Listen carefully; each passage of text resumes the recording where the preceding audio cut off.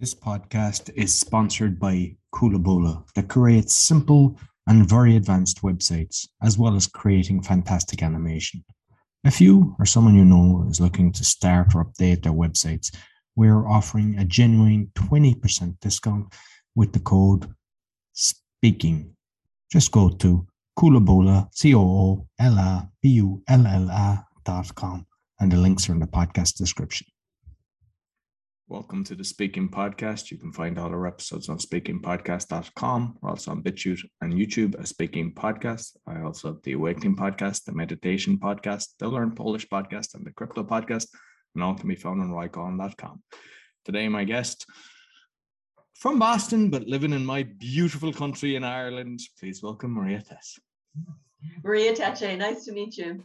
So I always like my guest to introduce herself to the listeners. Well, my name is Maria Tecce. I live in Dublin. I'm from Boston, Massachusetts, and I am an actor, singer, and voice and speech coach. Excellent. So I have looked at the different videos from you, but I'd like to know your journey because, you've done acting and singing and everything. Is that something you started at an early age? Oh, God, yeah.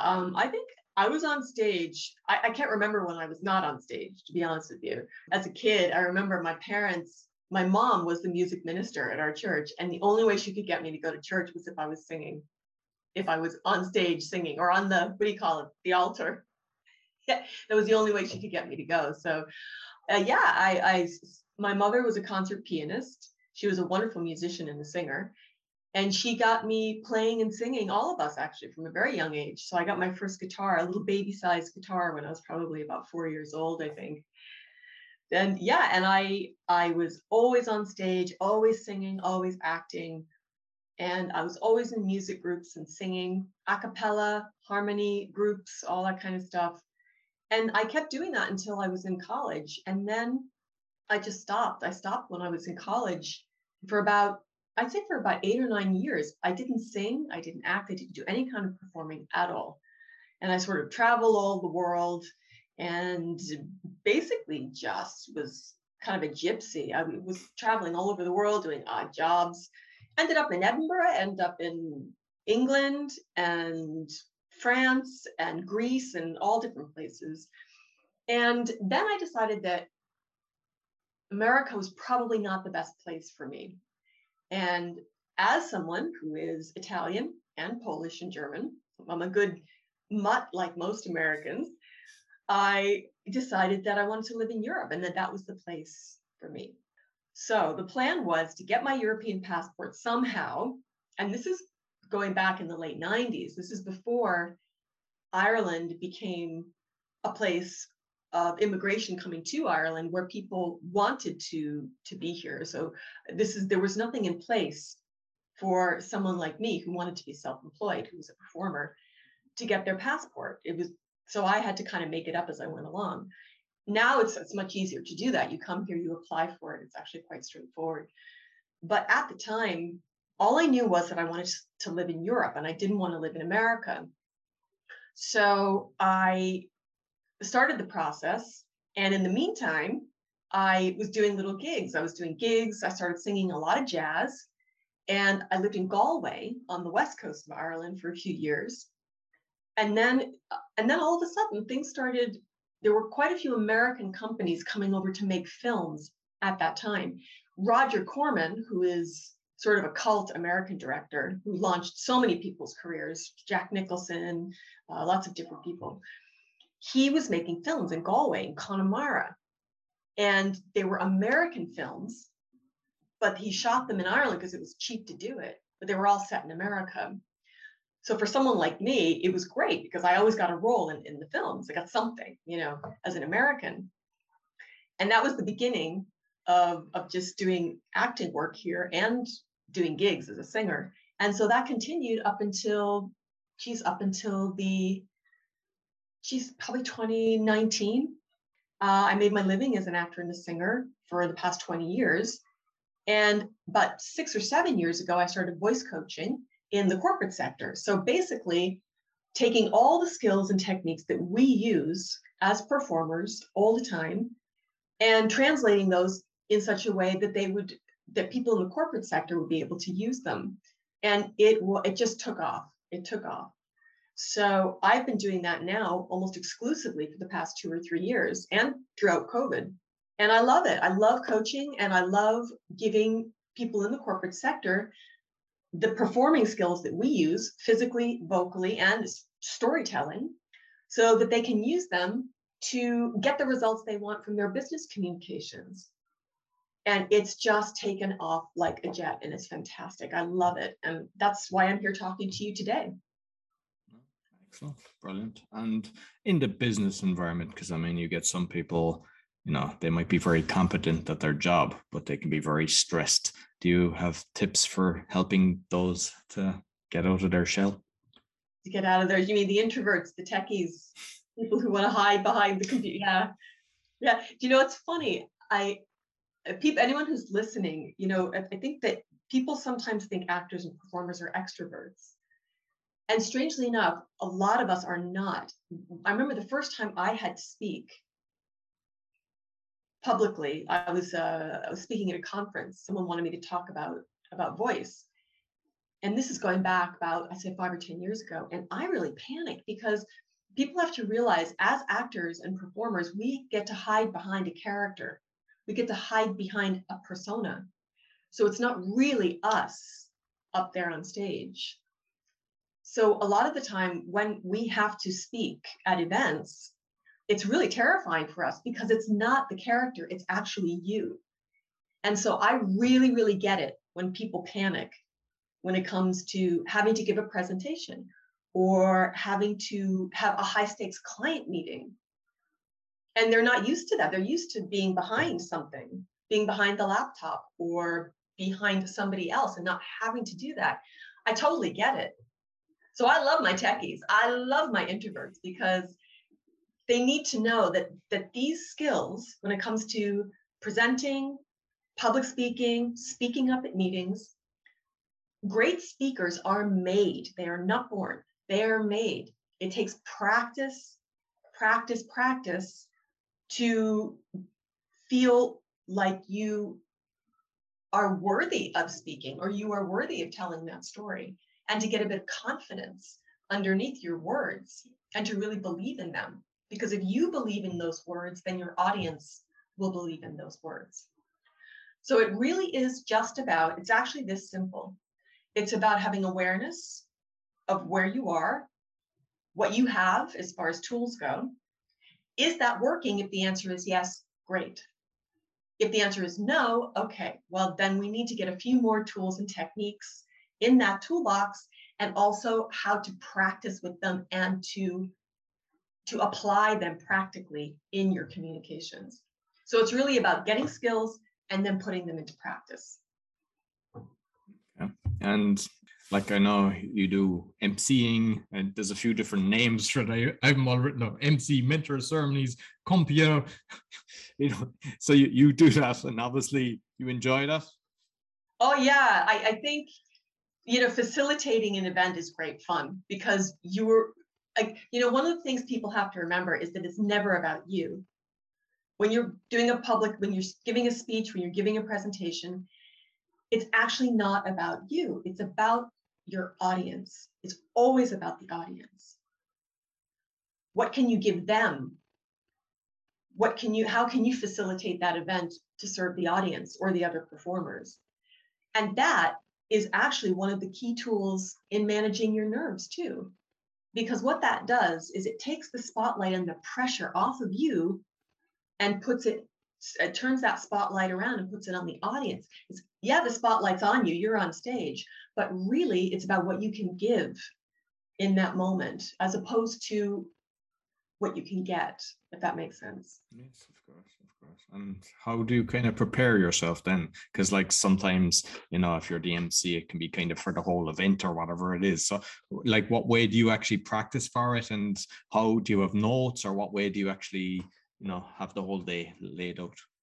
Do you mean specifically if you're emceeing an event, or just mainly an emceeing? Yeah.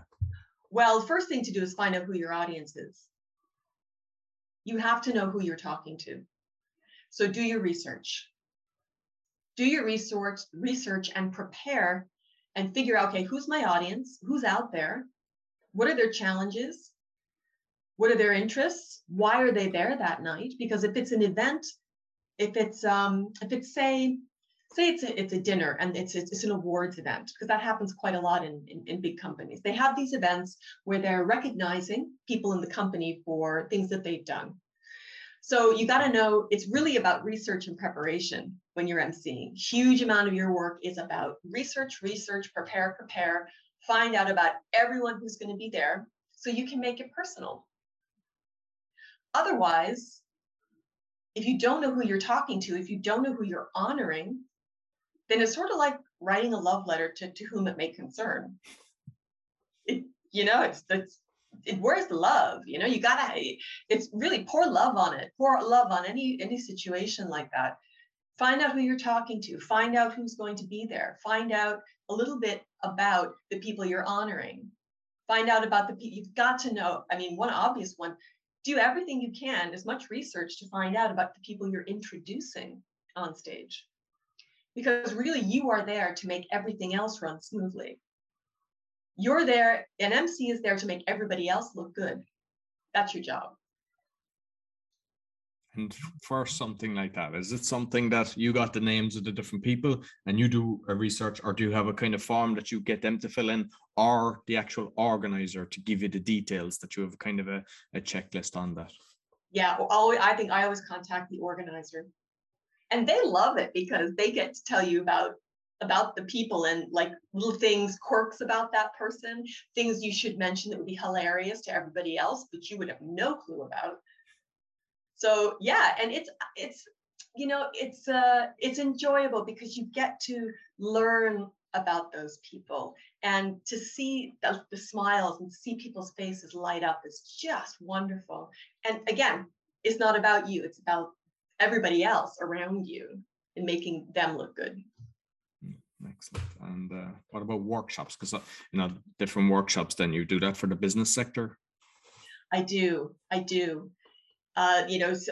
Master your speaking voice to inspire your audience, manage your nerves and present like a pro. That's one I've been doing quite a lot of lately. These workshops really, there's two main workshops I've been doing. The first one is to master your speaking so you can knock it out of the park every time you communicate. So master your speaking voice. And that includes your physical presence as well as your vocal presence. Because great speaking, great presenting is a game of two halves. You've got, three, really, not three halves, but three sections. You've got your vocal presence, you've got your physical presence, and you have the story that you're telling, crafting that story. So you sort of got three sections. Or if you want to split it into two, you've got the what you say, which is your crafting your story, and you've got the how you say it, which is your physical and vocal presence. So that's kind of one workshop that I'm doing. And then the other one is very specific about managing your nerves. So it's about managing that nervous energy that comes up before you go on a high stakes client meeting, before you speak on a podcast like this, before you give a presentation or a speech or MC an event. It's some very simple and effective strategies that you can use to help manage that energy so you can free yourself up to be of more service to that audience and of more service to your message, whatever that might be. And like for yourself, if you are doing a speech or whatever, do you have a pre-ritual? Oh yeah, absolutely. Everybody has something. Every great speaker, like, people who are at the top of their game, everybody has something that they do to warm themselves up and get themselves into the zone. And, everybody has something different. And it's the same with actors and performers. There are as many warm-ups for actors and singers as there are actors and singers. And some of them might have some of the same bits, but everyone sort of personalizes whatever that thing is that you do, whether it's 60 seconds that you do or a 10-minute warm-up that you do. But the idea is to do something that gets your body and your brain in the zone, because you are doing something in that moment that is outside of what you normally do. So you've got to ramp it up. And if nerves are a problem, if that kind of energy is a problem for you, then it's about managing that energy, recognizing it for what it is, and channeling it in a way that's going to serve your storytelling as opposed to get in the way of your storytelling. What's yours? What's your strategy? Because you gave me all the different things, but yeah, I didn't get your one. Mine is a combination of warming up my body, warming up my voice, and getting in the zone in my head. So I would do a physical and vocal warm up, and I would also to give myself a moment to just settle, and to remind myself, and I always do this, I always remind myself, it's not about me, it's about the audience. It's always about my audience. And then I say to myself, how generous can I be today? Generosity is the word of the day. It's the word of that moment, is generosity. And you'd be surprised how much of those nerves and that energy just falls away. And I can then take that energy and put it into my delivery instead when I get on that stage.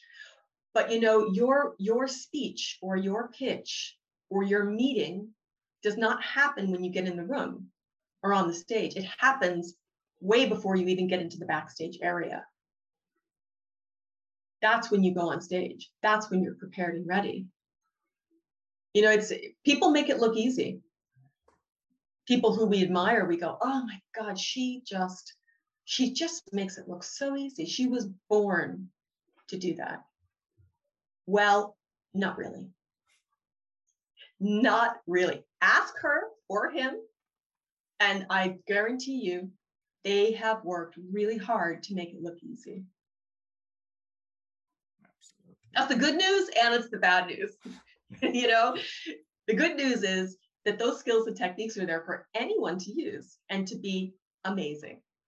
The bad news, or the other news, I should say, is that you have to put the work in. You can't get around it. Exactly. And I know you're a speech coach. So what exactly do you do when you're helping people, as when you're coaching them? I think the top 3 reasons that people come to me for help. First is nerves. They feel like nerves are really getting the better of them and they are not performing at their best. Another reason people come to me is because they feel that they have lost the joy that they used to feel. People who are really senior executives and powerful men and women who are really at the top of their game, but they've lost a sense of joy and enjoyment in their speaking, in their presenting, or when they're speaking to their employees, or speaking at a conference, or pitching to high stakes clients. So those are 2. And then the third top reason I think that people come to me is because they feel like their presentations or their pitching is flat and lifeless and has fallen into a real monotony, a monotone place. And they don't know how to lift it and to get life and color and texture back into those words. And when we fall into, and we all fall into patterns and ruts, that we feel are not serving our story, our message, and our audience. But you go, well, I know that something's not working, but I don't know what it is. I don't know what to change. And that is when it's really useful to find someone to identify what those challenges are that you're experiencing, and also for you to be able to envision the future where you do not have those challenges, where you are feeling powerful as a speaker, where you are feeling joyful, some joy in speaking, where you are feeling confident. So it's important to identify where you are and also where you want to go. And then how am I going to get there? I know you've got some kind of very good clients that you've worked, Google, Bank of Ireland, KPMG, Volkswagen, J&J, etc. A lot of people love to have clients like that. What's your strategy for landing the big boys? Well, I've been very fortunate in my career that I've freelanced for companies who have these clients. And the secret really for me is just do a good job, just to keep coaching to the best of my abilities. And I'm so fortunate that I'm entrusted with these types of clients. So at the moment, I think my strategy is to keep reaching out to people, but also to continue to continue to get my message out there. And that is so important. Whether it's LinkedIn, Instagram, Facebook, whatever the platform is, or even podcasts like this, it's important to keep getting your message out there. That's something I think and to keep telling your story, to keep connecting with people who have a common experience. And I can identify with so many of my clients because I've been there. When I was well into my career, I had a bout of stage fright, which I'd never in my life had. Never, ever, ever. I'd always been supremely bomb-proof on stage. Never once had I ever felt nervous. I felt excited. And this happened to me, I'd say about 8 years ago. So I suffered from a massive panic attack on stage during the show. And I didn't know what was happening to me because it had never happened to me before. And my heart was racing. My body became numb. I had an out of body sort of experience. My hearing went, my sight narrowed. It was terrifying. That is a severe form of stage fright and nerves. And I didn't know what was happening to me on stage until afterwards, when I started talking to other actors and performers who had also had this experience. But people don't like to talk about it. Actors especially, we're very superstitious. We don't like to talk about it, or else we feel like we're giving it a name, we're giving it power, we're giving it legs. So this type of work, especially, I really understand. I totally get where you are. If you feel those nerves, if you feel like you're not performing at your best. So it's important for people, I think it's important to keep connecting with people in that way. And also to keep upping my game as a coach, because I'm constantly adding to the techniques I use, to the strategies I give my clients. And I think that's probably the most important thing right now for me, is I make lots of little coaching videos and I post them, little tips that people can use, strategies people can use right now in their next meeting, on their next phone call, for their next presentation, for their next TED Talk. And it's accessibility, and it's also keeping it simple, the techniques and skills, so people can apply them right away. I've seen a lot of them videos, and they're actually very helpful. They're great, from a minute up to 5 minutes. There's some great tips that you're sharing. And like you kind of mentioned, the social media, I find myself overwhelmed with all the social media. Just as you get kind of used to 2 or 3, there's another 10 appear, and it's like we're trying to be everywhere. Do you find that you try to concentrate on like 3 or so, or are you trying to reach more? What's your kind of strategy in that side? Oh God, I totally feel your pain when it comes to the overwhelm of social media.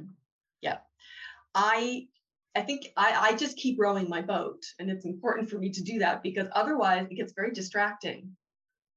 You have to be on Twitter, got to be on TikTok, got to be on Instagram, Facebook, LinkedIn. And there was a point this year where I just reached saturation level. There were so many ads for webinars. My God, we had webinars coming out of our backsides. It was just exhausting. And I just had to stop. And I went, you know something? I cannot my energy was getting spread really thin. And I think pulling back and refocusing was really important. I love LinkedIn. LinkedIn is my platform. I love it. I love it. The connections with people, it's true professional connections, which I love. Instagram is great too. I really enjoy that. Facebook, not so much. I don't know about Facebook so much, but I just concentrate on those three, and I don't spread myself as thin as I used to. And it's much easier. And I also just to think of it as a game, a bit of fun, enjoyment. Because if you start taking it too seriously, it gets stressful. So I would definitely say that don't take it so seriously, and enjoy the content you're putting out there. Because if you're not enjoying the content you're putting out there, then what's the point really? No, exactly. I mean, what I'm finding is, say with Twitter, I mean, I'm in a lot of groups. I get invited to, a lot of people coming on the show and everything. I see all the Twitter, and my own one, there's something like 4,500 following me. And at one stage, I had 7.5, but I was following so many. It's like, you can have algorithms that create this, and it's like a follow for a follow. And unfortunately, a lot of that, the same with Instagram, they're not really followers, because it's better to have 100 true fans that really get you than 10,000 that won't even give you a like. And you'll see sometimes people have 20,000, and you go through the thread, 1 heart, 2 hearts. And so the only reason I put something on Twitter, sometimes people will engage, and very rarely, but it's because it's easy. On the platforms that I'm posting, it's just 2 seconds. But with the Instagram, I stopped doing it because that takes a bit more time. And the one thing that I would say is, I mean, I don't get the YouTube. I mean, I have one channel with the Polish, that I've taken, and that's hit 1 million. And with another channel, it's like, you're lucky sometimes to get 10 views. I mean, it can go up to, like, sometimes it can be 1,000, and you're like, what's the difference between this and that one? But one thing that I noticed on I always engage with the audience, that you're connecting with them. If someone gives a nice comment but that can be it's great for a while, but then that can become overwhelming when there's a load of comments coming in, and you have to draw the line, so it's a hard one to balance. Balance, that's the word.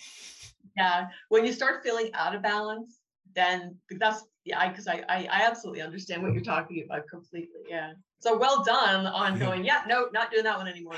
Exactly. Yeah, it's hard. We feel like, oh, I'm missing out on something, but reality is you put more energy into the ones you like. I like LinkedIn as well. I think for professional side of things, because you connect. If anybody reaches out to me on the LinkedIn, no problem, because you find that you don't get abused, or you don't get any. I mean, you get the odd podcast or guys trying to request to do promotion of podcasts. That seems to be the only thing that you'll get. But other than that, everyone that reaches out, is professional, and you can have the conversations. Unfortunately, on Facebook, it can be great, but you can get a lot of nut jobs on that one, and it's strange. But if you view the profile, straight away if you actually spend it, because there was a time where I was just accepting everything, and I had to stop doing that. And it's a shame, because I know I have genuine followers that are actually trying to connect with me on Facebook, and that's okay. I would love to, but it's very hard for me to, because there's so many, and they're just, they're looking for money, or they're just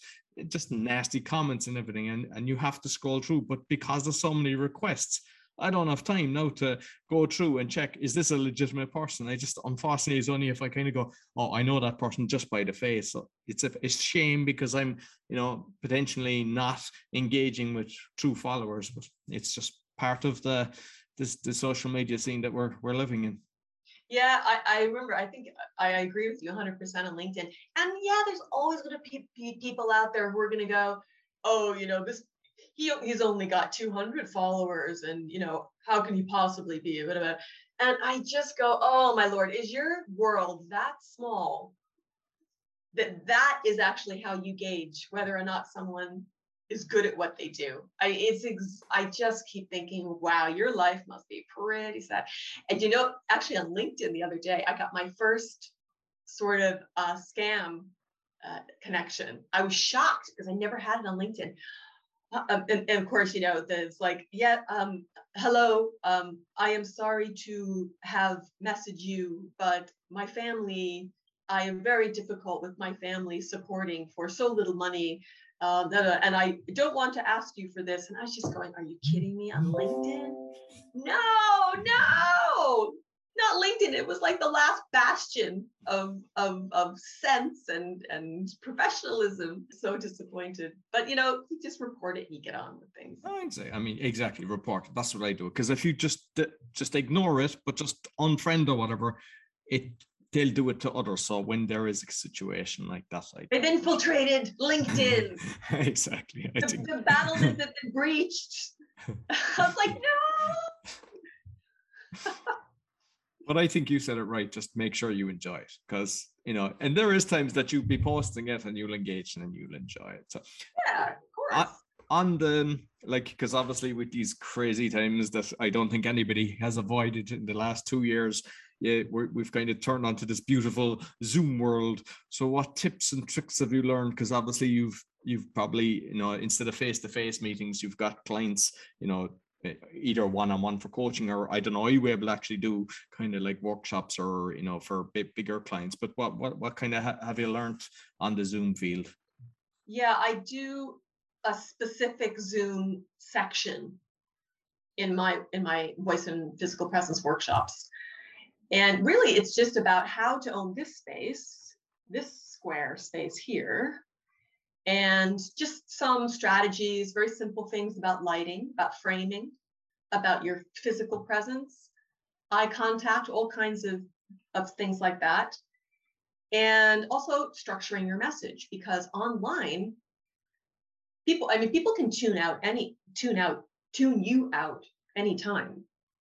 So even face to face, people can tune you out. So the trick with your physical and your vocal delivery is to minimize the chances that they might tune you out. But online, they can literally tune you out. They can just push the mute button. They can go check their messages on their phone underneath the screen. You wouldn't even know they're doing it. So it's even more important to get your message really clear and crafted into an inch of its life. And your vocal presence and your vocal delivery is 10 times more important on an online presentations, because sometimes your deck is the main screen, or you may be in gallery view where your square is one of many squares and you don't have control over that. So your vocal delivery becomes that much more important, because that is the main mode of communication that they're getting. You're not getting so much of your body language or your energy, but your voice, they're getting your voice 100%. Excellent. I know you've done one video on breathing, so you might kind of let people know about the benefits of that. Oh, breathing. Yeah. Oh, people get so sick of me talking about breathing. I bang on about breathing, because breathing as a skill gives you a lot of bang for your buck. And not all breathing is created equal. We know this. There are ways of breathing that are gonna support your voice and your message more than other ways of breathing. So for instance, when you breathe from up here in your chest, way up in your shoulders, this is a much smaller part of your lungs up here. And if you breathe down in your lower belly and your lower back, that area down here, when this area is relaxed and moving, your lungs are able to take in a higher quality breath. So it's not about the amount of breath you take in, it's the quality and the placement of that breath that's important. And breathing, of course, is the top number one stop on the journey of managing your nerves and managing anxious feelings and anxiety. Breathing is also the support for your voice. It's the support for your words. It's the support for clear thinking as well. And when you're breathing in that deep place, that place of power, place of groundedness, you are able to ground yourself a bit better. And when you're able to ground yourself, it helps with nerves, and it helps to ground you in your energy, whether you're sitting or standing. Because people are now getting standing desks. which is great because when you stand and when you sit, those are two very different energies. So test them both out to see and feel how each of them feels, so you know which one you can make a choice to use. So breathing is sort of the cornerstone for everything, all of your communications, your speeches, your meetings, speaking up around the boardroom table, pitching, training videos. That's something that people are doing a lot of, training their staff, Zoom meetings, training your staff, creating videos for them, training videos. That's a big thing now too. I remember doing a competition and I was in the English and Polish, and I don't know, did I have I think I had the Polish second, but basically I had prepared my kind of ritual beforehand, just breathing, whatever. And then I had to sit down through all of the Polish and then get up to do my speech. And I was terrible. I was like, just wasn't prepared and everything. And I made sure the next time, that I got into 2 rounds, 2 languages, that I didn't do that I got out of the room and wasn't just in there sitting down listening to the different other parts of a competition. And so I think breathing and just being relaxed and even projecting your voice as well, it's so using the lungs properly, because it was something I used to get caught on, and like loads of people, I can't hear you, and eventually I improved that. And I even in one competition I even tipped people off. I said, you sit there, and if I'm not speaking loud enough, just put your hand up the ear, because they can't do anything else. But so I managed to overcome that. But it's just something to be conscious as well, because sometimes, a microphone might break, or, or when we were in one, they just didn't have a mic system so these things happen. So for finally, because I listened to the different singing that you done, and you can see, because sometimes you see a singer and they look kind of nervous and everything, but you've got this kind of, I don't know, ooze confidence when you're singing. But I also saw you were doing different languages as well. Like you were singing, was it Spanish? Yeah, Spanish. I sing Spanish and Italian as well as English. Yeah. Oh, brilliant. And is that any different to you? Did you just switch over no problem, or is it something that you had to work on to doing it in the different languages? No, I speak Spanish pretty well, so Italian wasn't too difficult. But I think language, there's a musicality. Each language has its own musicality. So singing in Spanish or singing in Italian, it changes. I find that the musicality of that language is unique. So English is actually not an easy language to sing in. It's not the easiest language to sing. Whereas Spanish or Italian, I find, are much more, because they're much rounder. I think the musicality of those languages is different. And I love singing in those languages because the energy of those languages are very different. So the story I find my storytelling is slightly different in Spanish or Italian. You're still storytelling when you're singing, but there is an energy in those languages which is different than singing in English. Very interesting. Listen, Maria, it's been a pleasure. Really enjoyed all the tips that you've been sharing. So how can people get in contact with you? I have a website, mariatecce.com, but you can also find me on LinkedIn. I Google very well, loads of stuff on YouTube. And of course, you can also find me on Instagram with Maria Tecce Voice. And you can find me on Facebook under Maria Tecce. Okay, excellent. And then make sure I put it on the podcast description, both on audio and video. So thank you very much. Excellent. Thanks so much, Roy. It's been lovely chatting to you. So that's all for the Speaking Podcast. You'll find all our episodes on speakingpodcast.com. As mentioned, we're on BitChute and YouTube. Be sure to give us a thumbs up, 5-star rating, share with your friends. It all helps. Until next week, take care. This podcast is and always will be free. There are 2 ways you can help me, as I spend a lot of time researching, recording, editing, and marketing my podcast. I also have plenty of costs with like Zoom, BitChute, StreamYards, as well as equipment. I have a donation button, which you can buy me a coffee once a month, or even just donate €1, because if everybody who listens to the podcast donate €1, it would cover all the costs. You can also support our sponsors. All the links are in the podcast show notes. Thank you for listening. This podcast is sponsored by Coolabola, that creates simple and very advanced websites, as well as creating fantastic animation. If you or someone you know is looking to start or update their websites, we're offering a genuine 20% discount with the code SPEAKING.